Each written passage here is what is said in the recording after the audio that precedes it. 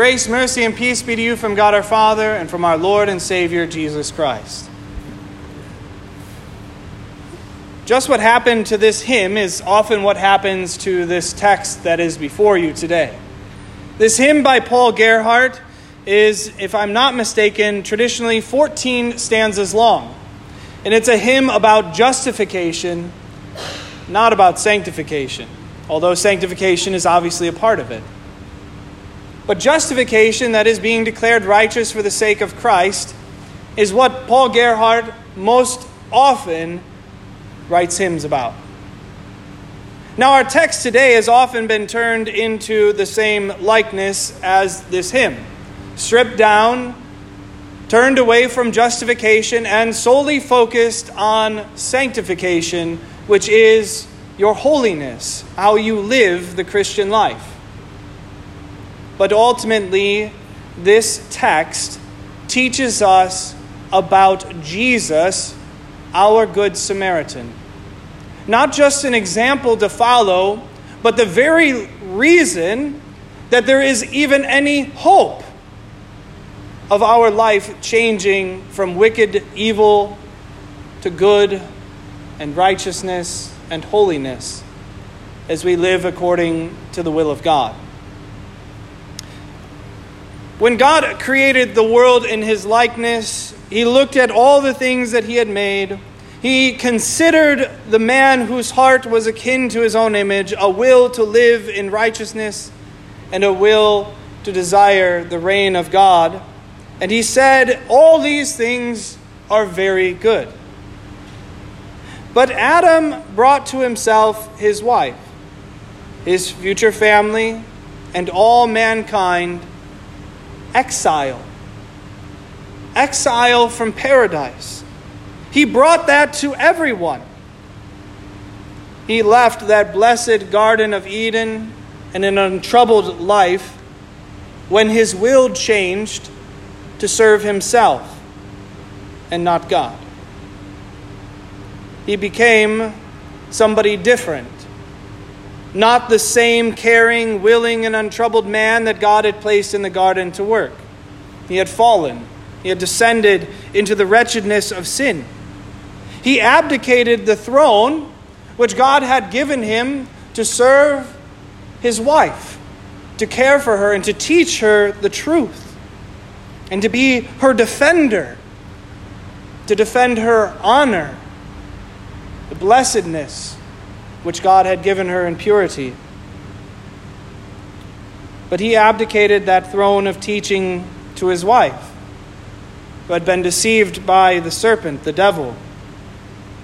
But he himself, full knowing, turned away from God, left God's protection, and he fell among the robbers.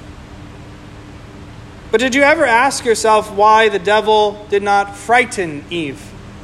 She wasn't concerned with him. He wasn't that fire-breathing dragon or the devil with pitchforks all of us have come to know. He wasn't the scary beast of nightmares. But God tells us why. You see, not always does the devil appear to us as this dark figure from nightmares. The Lord says sometimes these angels of darkness and evil appear to us as angels of light. They dress themselves to fool us, to deceive us. And was it not like this when the devil appeared as like a serpent whom Eve had not even been afraid to speak to? Satan had but one desire in that garden, and that was to take from man all his righteousness, all goodness, the very image of God, to tarnish it and to take it from him. But he did not have the power within himself. He had to turn man against God.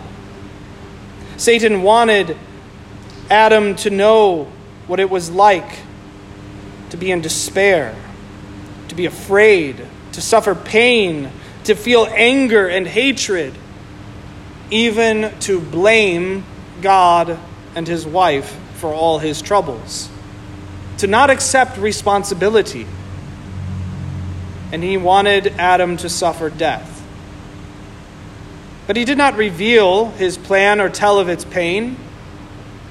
Instead, he lured them through the deception of false teaching. And Eve, who had brought her husband with her, sat there being deceived while her husband said nothing. And he was silent, and she ate. And he, watching her so do, ate of the poison of the devil's words himself, even as he took a bite of the forbidden fruit. We all have been stripped, beaten, and left dying in the consequence of Adam's fall. And we ourselves had contributed to this through all of our sins. Every one of us has suffered misery at the hands of the devil and have felt the pain of weakness, the pains of death. We have suffered the misery of the devil and the consequence of sin. Therefore, just as sin came into the world through one man, and death through sin, and so death spread to all men, because all sinned. Had not the good Samaritan descended from on high to bind up all our deadly wounds, all mankind would be slain in Adam. We had one path, and our path led to death. Now, God did not desire the death of mankind, certainly not. Man was the pinnacle of his creation, the chosen object of his steadfast love to be for all eternity. And so what did God do? He sent the Good Samaritan. No ordinary Samaritan, since it was that the Samaritans were enemies of the Jews. No, the Samaritan that is sent to us, as Jesus tells, has to do more with what Samaritan means. Samaria is denoting a place, specifically Shamar's place, a place of watching. It was standing on a hill. It comes from the Hebrew word shamar, and shamar means to guide, or to guard, or to keep. So do you see what God has done? To the one who fell among the robbers, God does not send an enemy, for he himself is not the enemy of man, but man sees him as such. But to the one who fell among the robbers, God has sent a defender, a guard, a watchman to keep him safe. Is this not also what we read over and over and over again in the Psalms?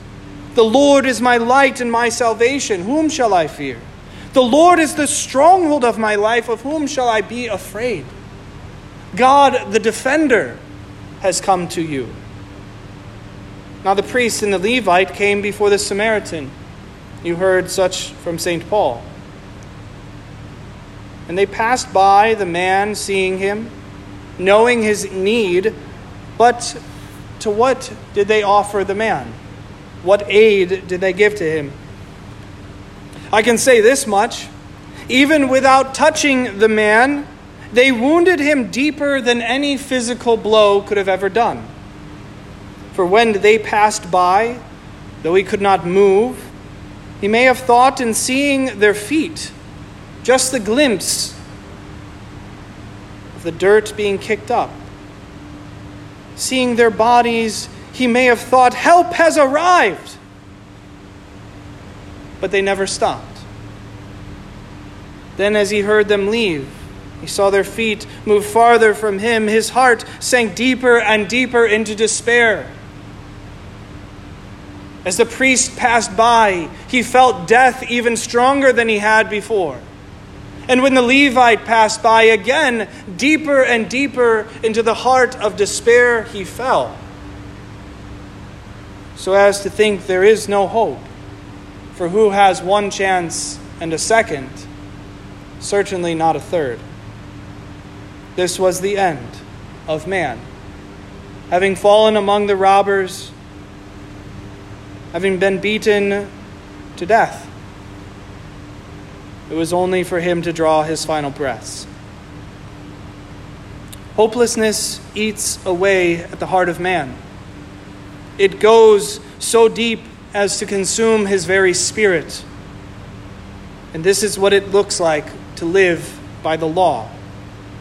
However tiny your hope may be in fulfilling the law perfectly and so gaining the love of God by your righteousness and your own righteous works, we know that the law no peace can ever give. The law looks at you, intently at you even, studies your condition, and measures you up. And the holiness of the law constantly accuses, even as it teaches what is right and true and good. It says, as Jesus said, "Do this and you will live." But the more we stare into the heart of law, with as much love as we can have for it, the deeper our realization is that we have missed the mark. We have not done enough and shall never do enough. And as we stare deeper and deeper into it, we see that we cannot obtain our eternal life from it. Yet thank God our Creator gave us more than the law. He gave to us the defender. He gives himself. He himself comes to our aid, the one whom we had embittered ourselves against and become so hostile to because of our love for sin, our love for our own will. That one, God himself, comes to our aid. He descends from heaven. And who is that but the one who had ascended into heaven, the Son of Man who is in heaven, as John 3 tells us? God's Son, Lord our Savior Jesus Christ, seeing man lying in death and pierced to the soul because of his own transgressions, who knows that the law, the priest, and the Levite, as they represent, could bring no healing, nor any man-made device or medicine. He comes. Christ, our Savior, comes near. He does not just come close, but he comes so close to us so that he unites himself with us, with our very nature, in order to share in our sufferings and to take into himself our sin and our death, to die in our place. He comes so near to us that he sees the very death upon our hearts and our minds. He sees the paleness in our face and the fear of God's wrath. And with a word, he binds up our wounds. He pours on oil and wine. Now all who are under the power of the devil see God still as an enemy. But to those whom he gives his Spirit, he reveals himself as the great physician.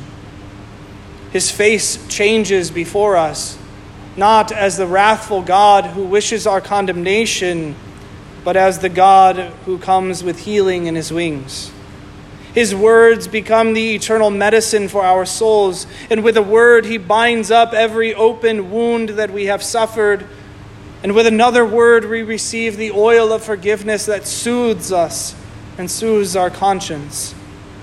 And then he continues and he urges us forward with the word and the wine that bring us that resurrected body and blood and join us with himself. He picks you up.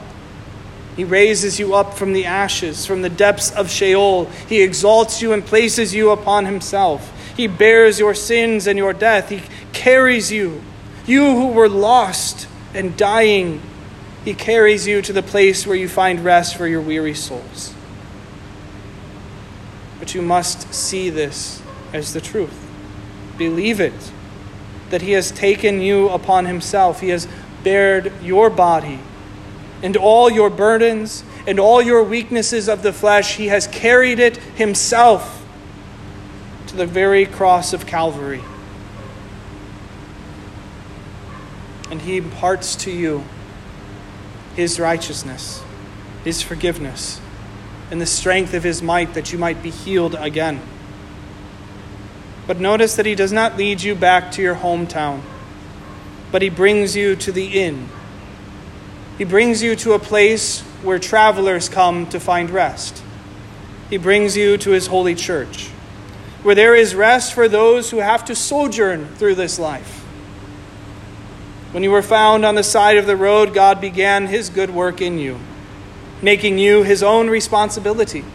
He baptized you and took upon himself whatever burdens you would bring. But he is not finished with you.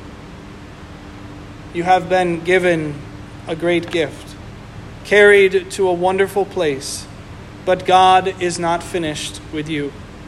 Your healing has not yet seen what it will be on the day of the resurrection. Though you are now his own, he wishes to see your care continue until the day that he has promised to return for you. He wants you to be here when he returns. He wants to find faith on this earth. He doesn't wish for you to leave the care of the servants he has placed over you, before you, because they come to continually bind up your wounds every time they are torn back open. And those deep scars, which seem to be never healing, he wishes for you to be reminded and granted that forgiveness which first brought you back to life. Now the Samaritan did not stay long upon the earth after his resurrection, but know that all was paid for. And when he promises his return, he promises to bring himself to you once again, so that he may lead you back home. He does not ask for you to bring yourself to him, which is very different from how many churches teach. But rather, he promises to return again for you. You were bought and paid for by his blood, not with gold or silver or any other treasure of man, but with the immeasurable and priceless gift of his innocent suffering and death. And by the blood and the water that were outpoured upon you, you have been given life, a new life. The image which was lost by the fall into sin has been restored to you in Christ. And by his resurrection, by the glory of the Father, you are assured that you are justified, freely forgiven, and that your sins are no more. And upon his return, he will receive us as his faithful servants, the ones who have his blessed and holy name given to them. The ones who have been bought and paid for, he will say to us, "Come and enter into the joy of the Lord." To know how we must see, meet, greet, and care for our neighbors in this life, we must first treasure and deeply contemplate, meditate upon what God has done for us and how Christ has saved us. In order to understand and show compassion and kindness to the needs of others whom God has placed in our life, we must first see Christ, our Savior, as the blessed and good Samaritan. And then, having been overflowing with the love of Jesus, we go out and greet whoever that may be. Those first within the household of the Lord, the household of faith, and then those in our life. We show them the mercy and kindness of Christ. That is the mercy that we ourselves live by. And it is the mercy that we pray prevails in our life as we live to the love of him who saved us. In Jesus' name, amen. May the peace of God, which surpasses all our understanding, guard and keep your hearts and minds in Christ Jesus our Lord.